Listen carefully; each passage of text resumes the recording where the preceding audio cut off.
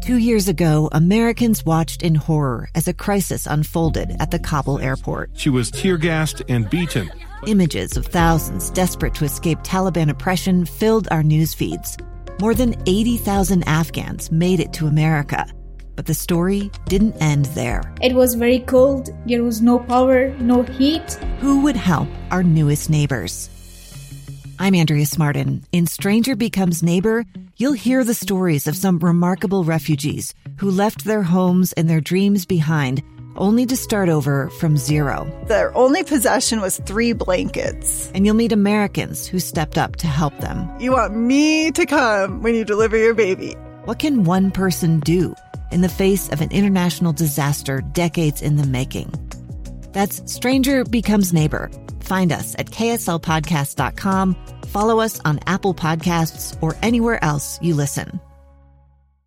Inside Sources. Inside Sources. Where KSL offers Utah deeper insights on the news. Here's our host, Boyd Matheson, on KSL News Radio.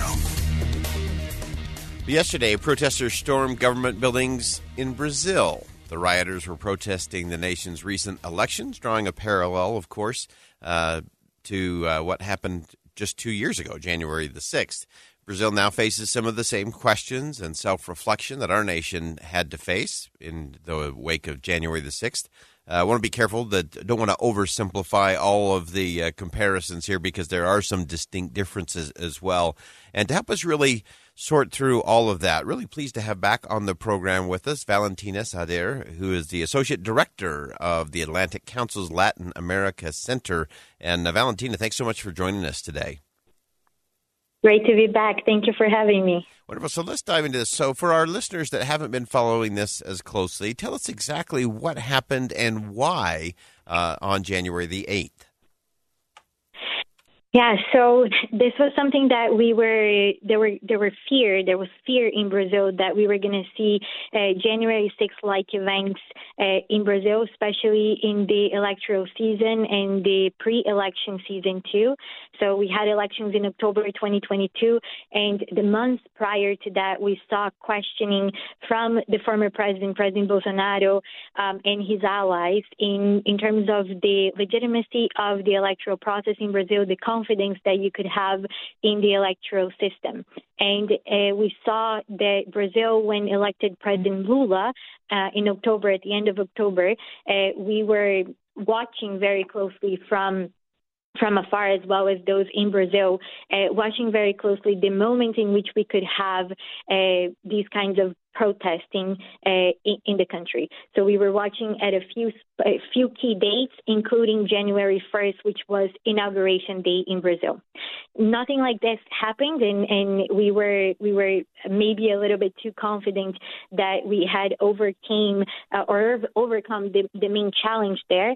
But then January 8th came, and we saw that Brazil post-election was extremely divided. The country saw the electoral results being differentiating 2 million votes, about 2 million votes between President Lula and former President Bolsonaro. So we really saw this split in society. And I think that what we saw yesterday is unexcusable for protesting your discontent in terms of who won the election. But that's kind of what we saw.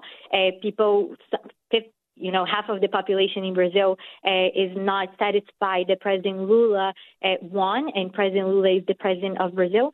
And we saw them taking extreme right, really taking over and being, really, really, really invading not only Congress in Brasilia, the capital city, but also what would be considered the White House, the presidential palace, as well as the Supreme Court. So the extent of the devastation is really incredible.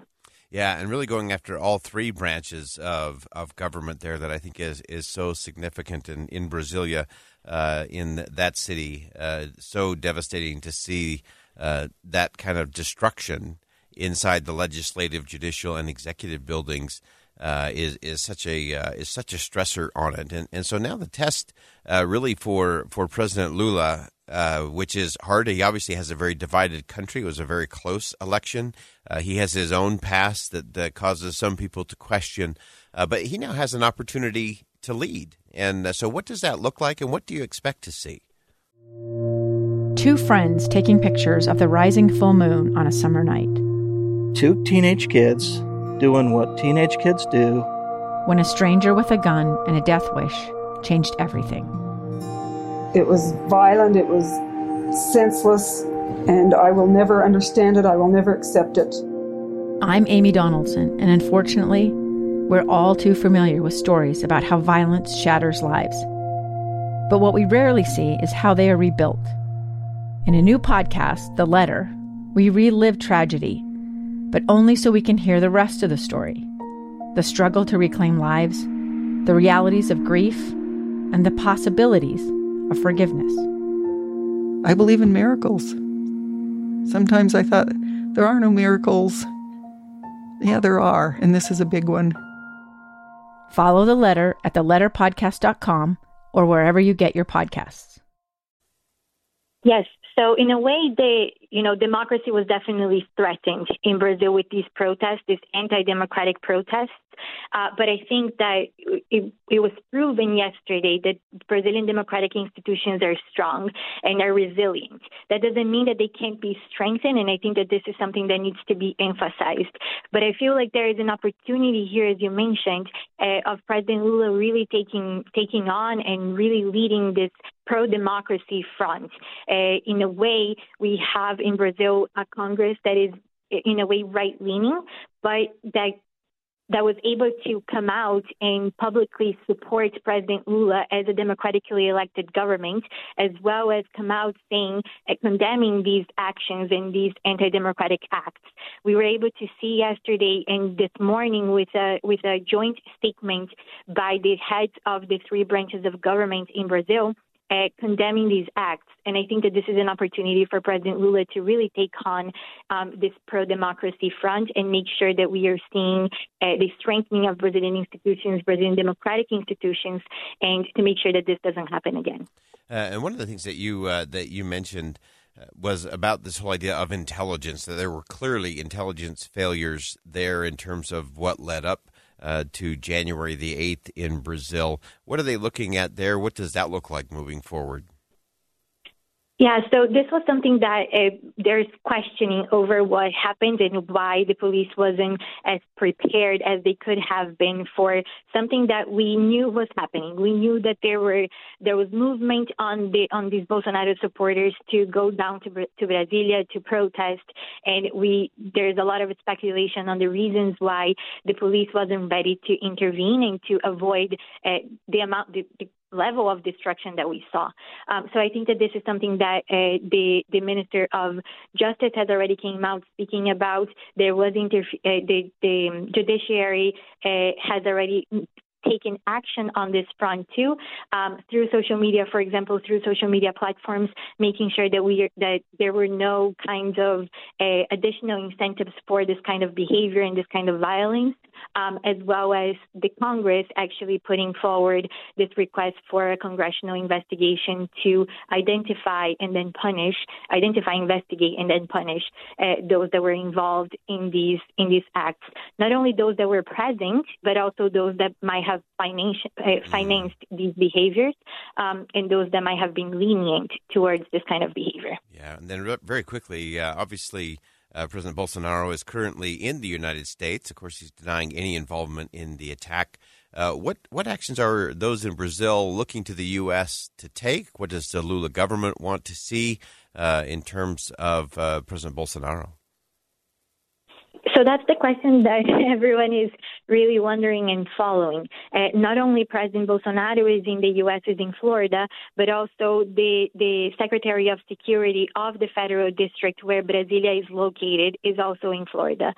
So this is something that everyone is wondering and speculating. I think that there is this possibility of, they will have to come back, and we'll see what happens with President Bolsonaro if the Lula administration ends up requesting the U.S. government to extradite or bring back Bolsonaro to Brazil, and then we'll see what happens and what kind of consequences they will both face, as well as other others that were potentially involved in these acts. Again, President Bolsonaro has been in the U.S. Since before Inauguration Day in Brazil. I think he left 2 days before Inauguration Day in Brazil. So we'll see how this is playing out. Also, understanding if any kind of action was taken from U.S. soil will also be something to look into.